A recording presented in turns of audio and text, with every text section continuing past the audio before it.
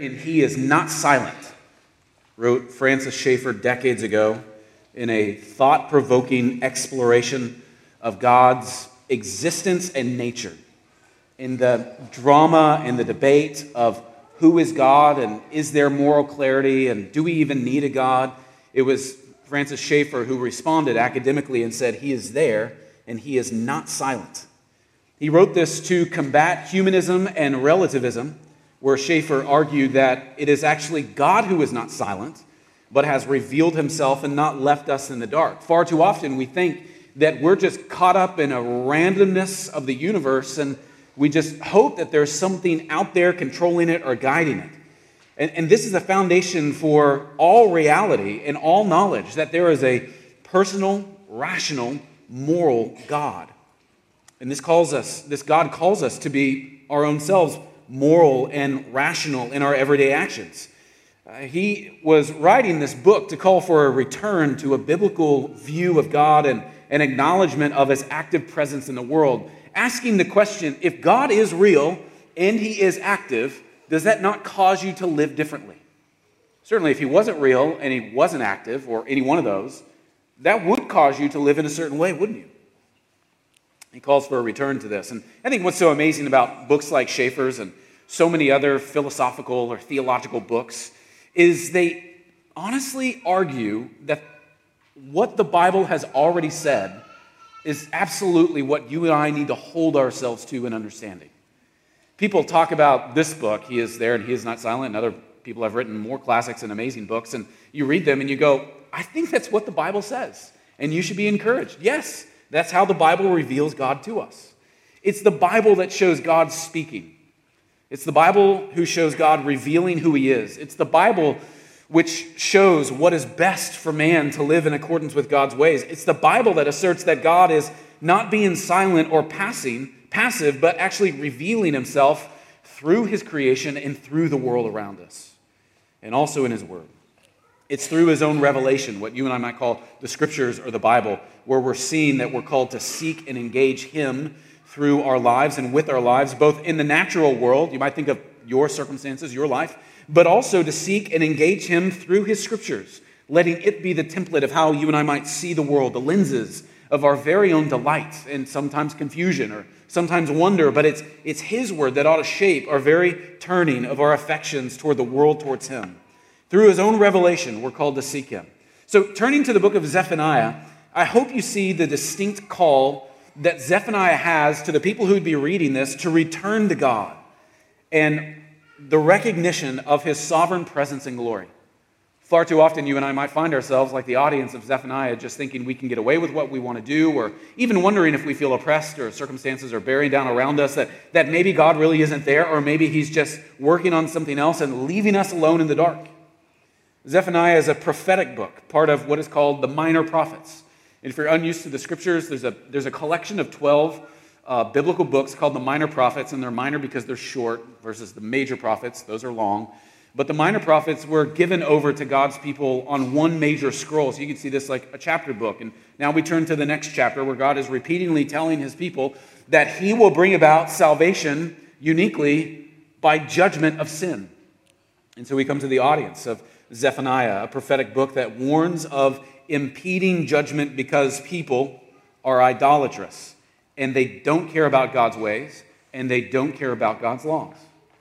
So Zephaniah, his prophecy emphasizes for you and me to turn back to God, acknowledge God's existence, and live according to God's own revealed truth, because God is there and he's not silent. In a world where you and I are being encouraged on a regular basis to actually decline morally and grow apathetic spiritually, it's actually God's invasion to us by summoning us back to him. So look at the very beginning. Look at the very beginning of the book of Zephaniah, the word of the Lord that came to Zephaniah, the son of Cushi. And then it goes on with a long speech. And then go to the very end, just a couple of pages at the very end of chapter 3. At that time I will bring you in, and at that time when I gather you together, I will make you renowned and praised among all the peoples of the earth, when I restore your fortunes before your eyes, says the Lord, or thus says the Lord. It's amazing how already this is a technique and trying to just figure out what in the world Zephaniah is about. I'd imagine some of you have read the minor prophets and some of them come across pretty clearly. I'd imagine some of you read some of the minor prophets and go, I don't know what that was about. There's this technique called top and tail. You see at the very beginning and the very end how they, in this case, they really match each other. The Lord speaks, and then he concludes his sermon. And so this, for us, really sets the agenda of what is Zephaniah about? It is about God revealing himself to his people. In one long speech, one long prophecy, one long couple of chapters, God is speaking to his enemies and his people alike, and he summons us to listen to him. In a world where you and I are being encouraged to decline morally, we should listen to the Lord. In a day and age when you and I are encouraged to grow apathetic spiritually, this book is calling us to listen to the Lord. You see how these things correlate. In this case, what's being said is that God is speaking to his people. With the first verse we know about Zephaniah, actually more than any other minor prophet before him or after him, because he gives 4 generations of his own name. That allows us to know who this guy is in relation to other people. It allows us to know a time span. It allows us to know how he is actually a really important person. I mean, if you were related to, I don't know, George Washington, if George Washington was like your 5th great grandpa, you would probably like that. I mean, that's a party trick. You would totally introduce yourself to someone. Like, hey, what do you do? Oh, I like sports. Like, well, I'm a descendant of the first general of the Continental Congress or Continental Army. And here he's identifying himself to us where we can generally see that what he's prophesying about is around 630 BC, so a long time ago, but its completion would actually come about just one generation later, a couple years later, 1 or 2 decades later, in the totality of God's havoc wrecking over this area. So whatever the precise date may be, we see that Zephaniah helps us learn, I think, at least 5 things about God. Remember, it's God who's speaking here, and he is helping us understand bit by bit more of who he is out of his grace and mercy to us as well as grace and mercy to these people. The first thing I want you to see, so we'll be going through kind of bit by bit, passage by passage in this book. The first thing I want you to see here about God is that God is an exclusive God. God is an exclusive God. You see this in verses 2 through 9 of the first chapter, where Zephaniah prophesies and proclaims through an oracle that God is exclusive. He alone is awesome. He alone deserves your reverence. He alone deserves these people's awe and attention. You look at verse 9, or the first 9 verses of this passage, and it's clear that Zephaniah was confronting wickedness of God's people in Jerusalem, and God would punish them, he says, because they have equated things that they have around them, or circumstances around them, or even false deities around them on the same level as God. And so he says, God will come, and he will judge you, so that you recognize that it is him alone on the top shelf of who you should worship. Using some of the most dramatic language in these opening verses of any prophecy in the scriptures, 3 times God says that he will sweep away sinners in just 2 verses. 2 times he says that he will cut off evildoers. And 1 time he says he will stretch out his hand against them like a mighty sword or a toppling swing. And twice he promises to punish them in verses 8 and then again in 9. These verbs really say so much about who God is. There is no arm that stretches out that can compare to him. There is nothing that can sweep people away outside of him. There is nothing that can truly cut something off like an enemy other than God himself. God in his exclusivity is actually very severe, in this case, with sin and sinners. And he delivered on this. 1 generation after the prophecy, Jerusalem fell to the Babylonians. They were invaded. These people, their kingdom was invaded. They were carried off. And then these enemies only came back to destroy everything that they left behind. They came back to destroy the city. They came back to destroy the walls. And they even came back to destroy the Lord's temple. I wonder what the religious situation described by Zephaniah sounds like to you. Haunting, horrifying, maybe hopeful. Like, yes, go get them, man. Those are terrible people. Rip them apart. Zephaniah's prophecy addresses all those who were supposed to worship God. In many ways, you can take this up, and it doesn't look like a window for you to see how the world really is. This book is much to us like a mirror. For you and I look at this and go, we are called to worship God alone. We are called to not place anything else up in the place of God. We're called to worship an exclusive God. And what does he do when we don't? it's clear that many were worshiping other gods. They were, you could say, being inclusive. They were being respectful. They were getting the best from different traditions. Maybe a little bit of this, maybe a little bit of that. Our God's a really caring and, he's a really inclusive God. He's happy with all of his children. Maybe they're even hedging their bets a little bit, trying to say, well, if I'm supposed to do this, but this other kind of religious encampment seems to be doing well. They're all tall people. Everyone likes them. Maybe there's something there. But God in this scripture is exclusive. He shares no glory with anyone else. Worshiping the true God in something else isn't worshiping the true God at all. Though worshiping God shouldn't be forced, you think of what some people want to do with things like laws or even forcing people and their attention. Worshiping God can't be forced. It shouldn't be forced. But you, Christian, should be clear all the time. You think about your relationships with other people. As for me and my house, we serve the Lord, you might say. We're going to worship Christ this Christmas. We're going to educate our kids in a particular way. We're going to go on a certain vacation. We're going to live a certain way. You're called to be clear and consistent with who God is through all of that, where you are adamant in proclaiming what the Bible says, not just how you practice, but what the Bible says, that there is one God and one path of salvation, that there is one way to honor him.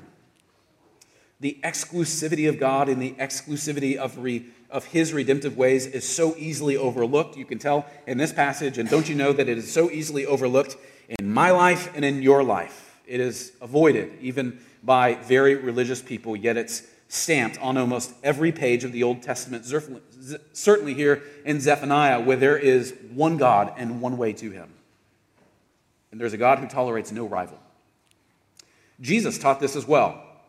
He said that he was the only way to the one true God. And on top of that, in John chapter 14, on top of that, he said that he was the only way, that only through him can people have any sort of access to God altogether. And he, God, Jesus, God, had come in human flesh to seek and save his people through the sacrifice of his own body.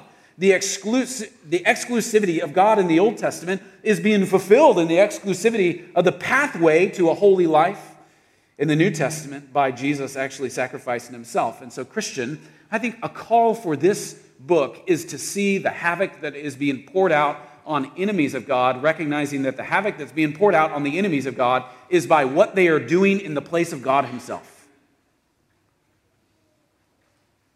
And I wonder if someone were to ask you what is competing with your faith today, what you would honestly say.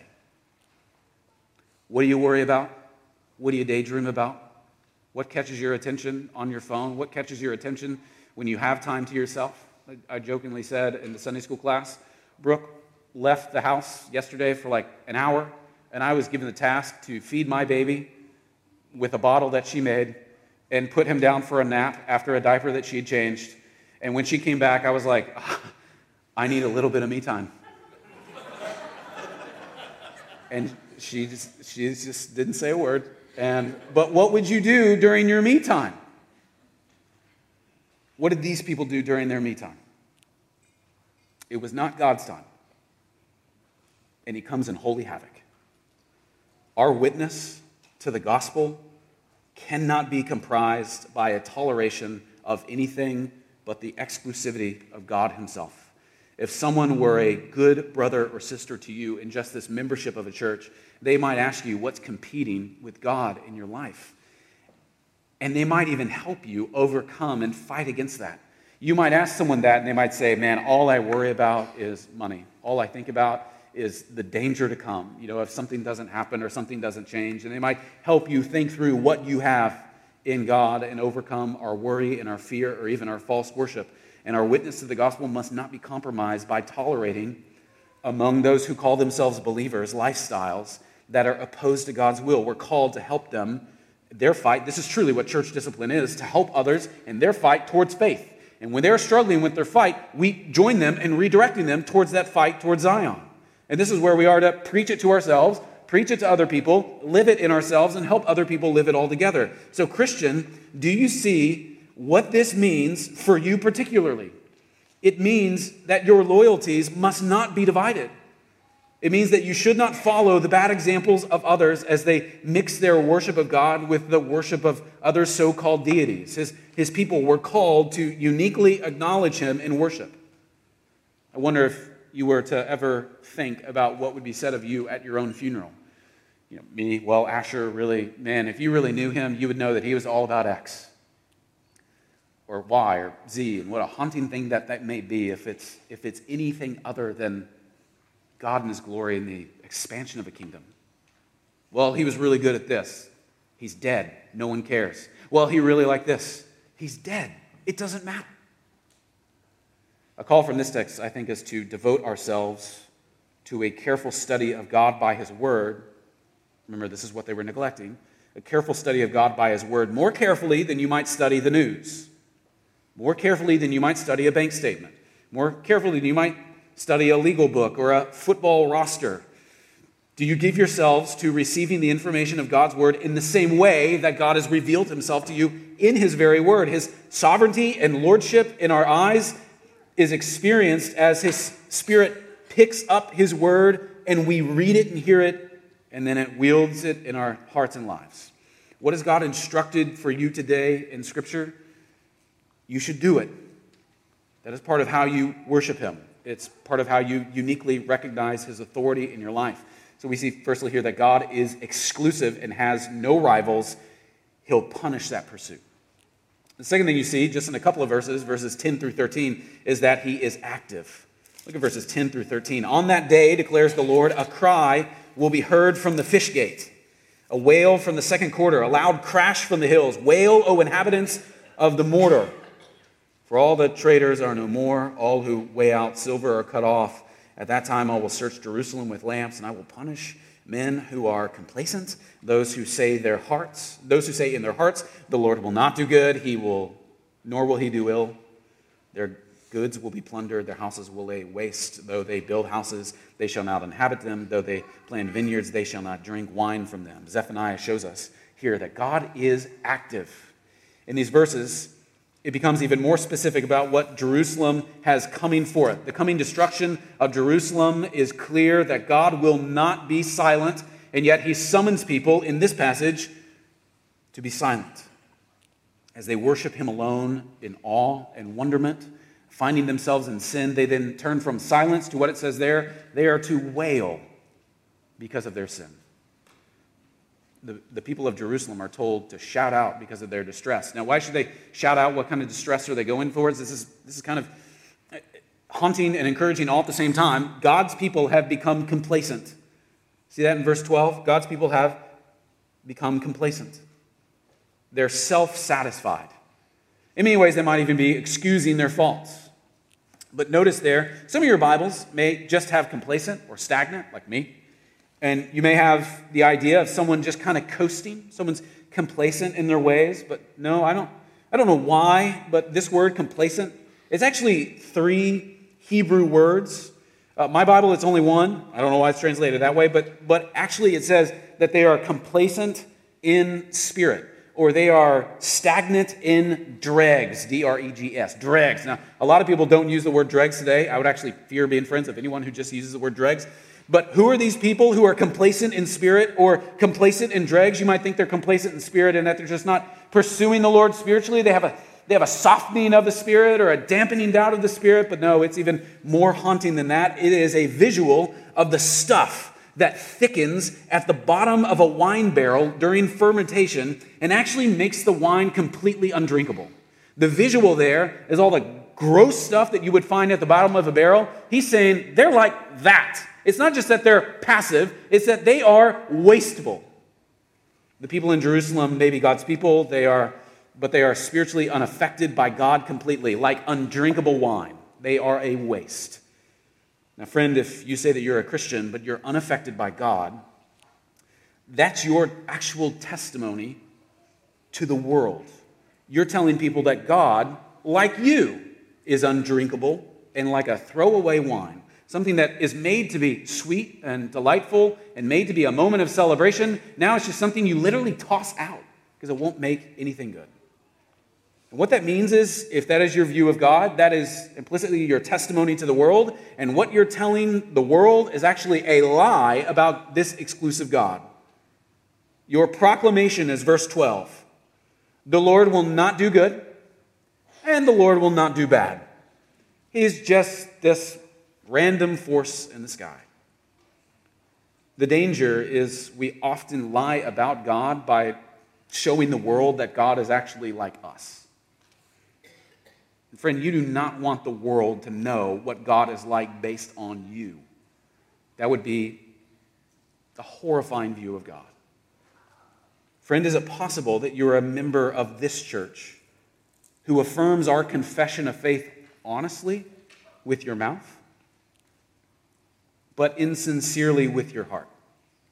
That is, you say you believe in God, but you are, as the Puritans call it, a practical atheist. Someone who lives as if there is no God.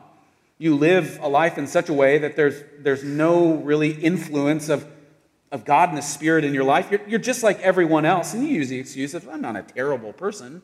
Well, neither are they. But the one thing that they don't have is the one thing you say you do have, yet you act exactly like them, maybe demonstrating that you don't have what you think you have at all. In your day-to-day life, you may rely entirely on yourself. In your day-to-day life, you may rely entirely on your own wisdom. Even if your lips can form the words, I believe in God, it's not really how you live. And so let me promise you, what God is clear from His Word, that a fine, successful, altogether life will never hide a person, a city, a nation from God's searching judgment of where a person's trust really is. You cannot put enough makeup on spiritually to show what God can actually see in your heart. So God is not a do-nothing, passive God. He is not a God who's just neither good, neither bad, but He is active. He is actionable. And the actionable love of God is for the punishment of sin and the lifting up of those who belong to Him. Consider the activity in this actionable love of God that He has in Christ for us.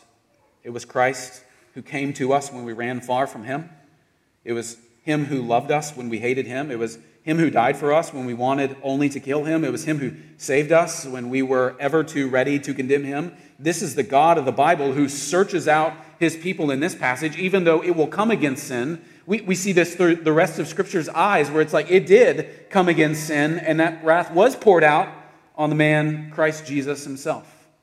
Where God, being just and merciful, is still very active and wanting to put away sin and despair. This is the God of the Bible, our God, the God of our Lord Jesus Christ, the God of Israel, the God of some in Jerusalem who were quietly accusing Him of doing nothing. And we see that He is way more doing more than nothing. And I hope you see what this means for us, that if you have been baptized and call yourself a Christian, yet are not living according to God's desire, according to God's word, God's exhortation for you is very simple. You should go from being silent before Him to wail, which is another way of saying repent, turning from who you are and uniquely go to Him. And you can do that thirdly because of what it says here in the next part, verses 14 of chapter 1 through 3 of chapter 2, where it talks about God being a righteous God who is both just and merciful.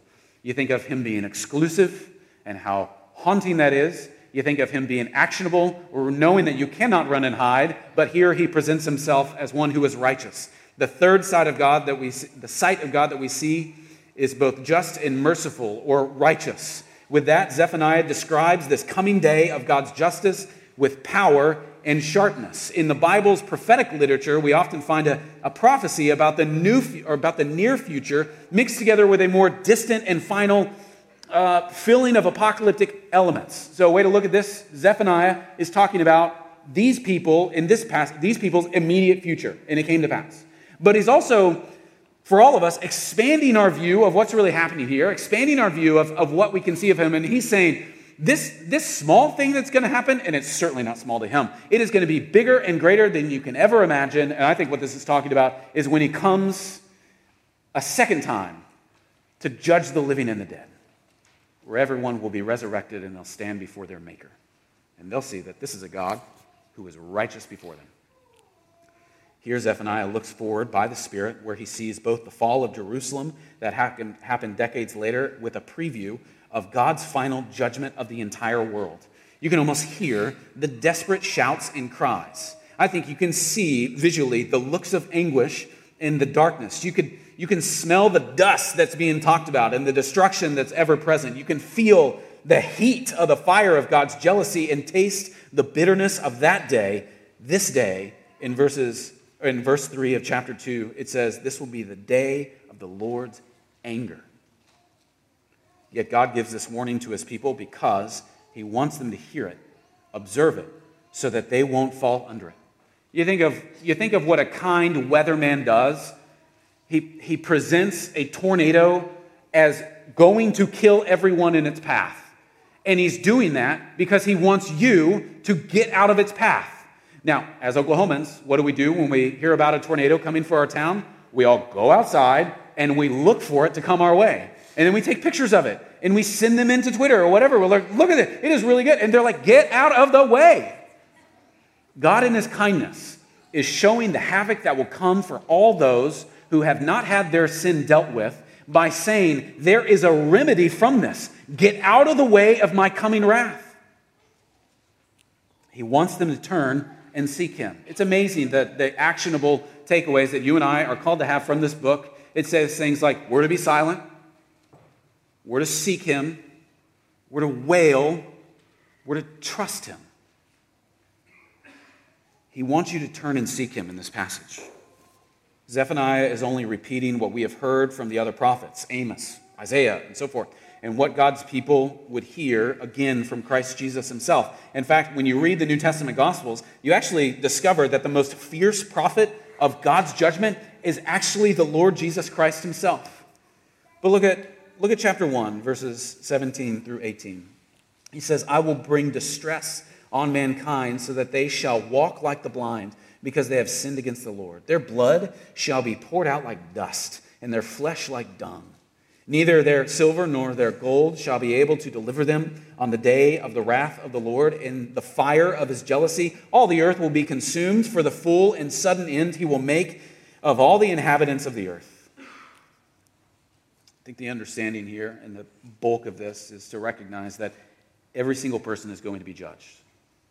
There are not particular people groups who will not receive a judgment from the Lord. Everyone will be judged. That's what Zephaniah is saying. And we will not be judged for how our resume looks or for what was built. You think about what their enemies did. They come and toppled everything that they built.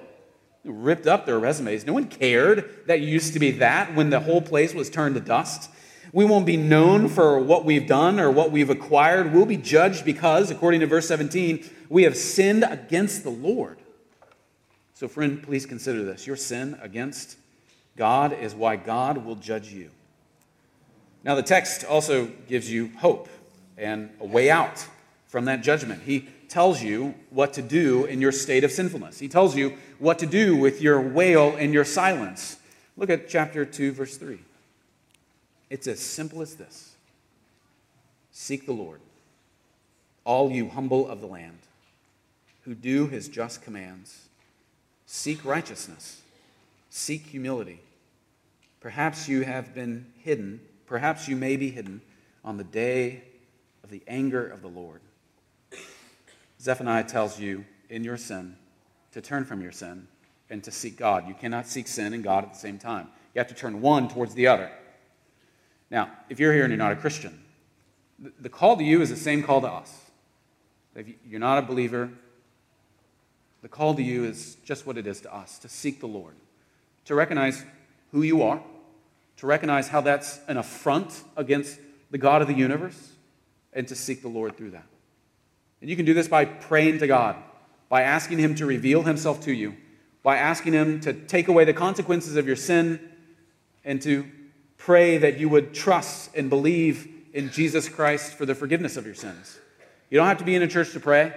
You don't have to do certain incense or do certain practices. You can pray at home. There's no magic formula that works. The honesty of your own heart is what's necessary.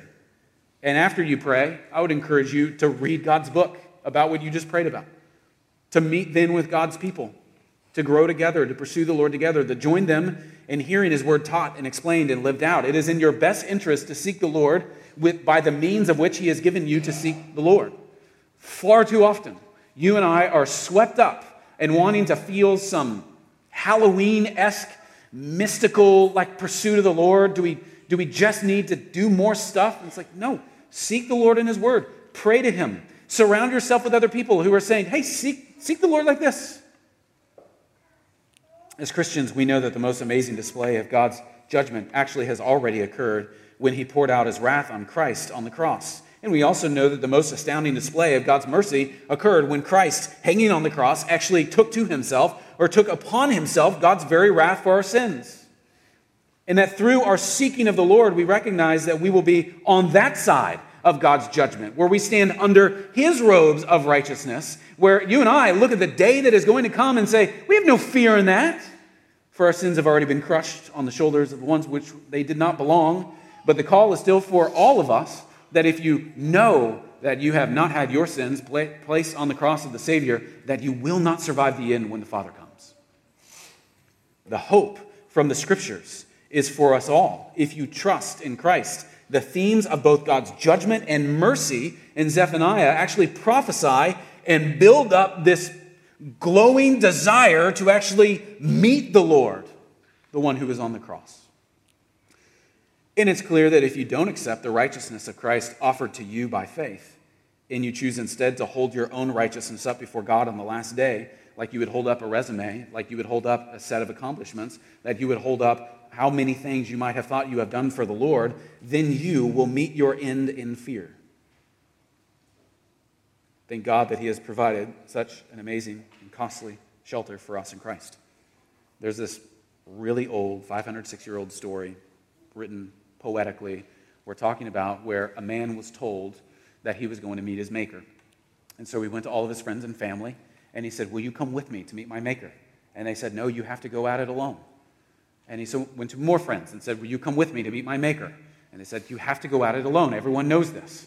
And so he brought with himself a chest, like the visual of everything that he could bring with him, a U-Haul, if it were done 600 years later. He brings this chest of all the drawers of money and accomplishments and certificates and kind notes by everyone else, and he brings this chest to meet the Lord with them. But the chest starts talking in this story.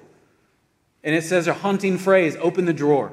He opens one, and he says, it's empty. Open the drawer. Opens one, says, it's empty. Open the drawer, it's empty. And this character's name is called Everyman, where you and I just want to surround ourselves with people who we can meet the Lord with, hoping that we will be on their side, or to surround ourselves with this chest of earthly glory so that we can meet the Lord with all of the allowances that he has given us. But the haunting, repeated frame for every man, for you, friend, is that all of those will be empty. And you can either decide, have that be your righteous resume, or have Christ's robes be your righteous resume. Because only one of those will cover you into the entry of a heavenly life. If you're a Christian, listen to God's words in his word. Repent of your sins. You too should seek the Lord, seek his righteousness, seek his shelter from his judgment and his mercy in Christ, and be thankful for this day, for the shelter that God offers you by faith, and do not be silent about it. So we see that God is righteous. But fourthly, we see that he is a judge. We see that God is a judge. This is in chapter 2, verse 4 through chapter 3, verse 8. Zephaniah teaches a fourth thing about God, and that God is the judge of the entire world. So far, Zephaniah's prophecy has largely been directed to God's own people, but beginning in chapter 2, verse 4, he actually broadens his scope and makes it clear that all the nations of God are in sight. He addresses the Philistines first in verses 4 through 7. And then he addresses the Moabites and the Ammonites in verses 8 through 11. The Cushites come next, those who lived in Ethiopia. They hear the dire word, you too, O Cushites, will be slain by my sword. Even the mighty power of Assyria will fall under God's judgment in verses 13 through 15. And finally, you can see what he's doing here. He's painting a global picture, bit by bit, direction by direction, and then he zooms in at the very middle, where Jerusalem is again addressed. Since she acts like the nations, here's how God will speak to her. Chapter 3, verse 1, woe to her who is rebellious and defiled, the oppressing city. She listens to no voice. She accepts no correction. She does not trust in the Lord. She does not draw near to her heart. Her officials within her are roaring lions. Her judges are evening wolves that leave nothing till the morning. Her prophets are fickle, treacherous men. Her priests profane what is holy. They do violence to the law. The Lord within her is righteous. He does no injustice. Every morning he shows forth his justice. Each draws, he does not fail, but the unjust knows no shame. Still speaking to Jerusalem here. I have cut off nations. Their battlements are in ruins. I have laid waste their streets so that no one walks in them. Their cities have been made desolate, without a man, without an inhabitant. I said, surely you will fear me. You will accept correction. Then your dwelling would not be cut off according to all that I have appointed against you. But all the more they were eager to make all their deeds corrupt. And as we hear the nations called off one by one, we begin to realize what the prophet is really going after. God will judge the whole earth. Verse 8, therefore wait for me, declares the Lord, for the day when I rise up to seize the prey. For my decision is to gather nations, to assemble kingdoms, to pour out upon my indignation all my burning anger. For the fire of my jealousy, all the earth shall be consumed. God will judge everyone for their sinfulness. No one would escape.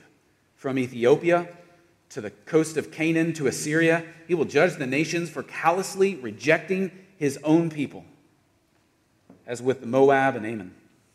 He would judge the nations for proudly rejecting him, as with Assyria. He would judge those who knew themselves to be God's people, at least externally, as with the city of Jerusalem. God pointed to all the nations around Judah and then pointed to Judah itself to teach that he was the judge of the entire world. He makes no distinctions with sin. Zephaniah was addressing people who were in the city of Jerusalem. They had the signs of the covenant, yet they would too be judged by God and would be lost. Now, if you're here and you're not a Christian, I would encourage you to carefully consider the Bible's claim that God will judge you. He will judge you.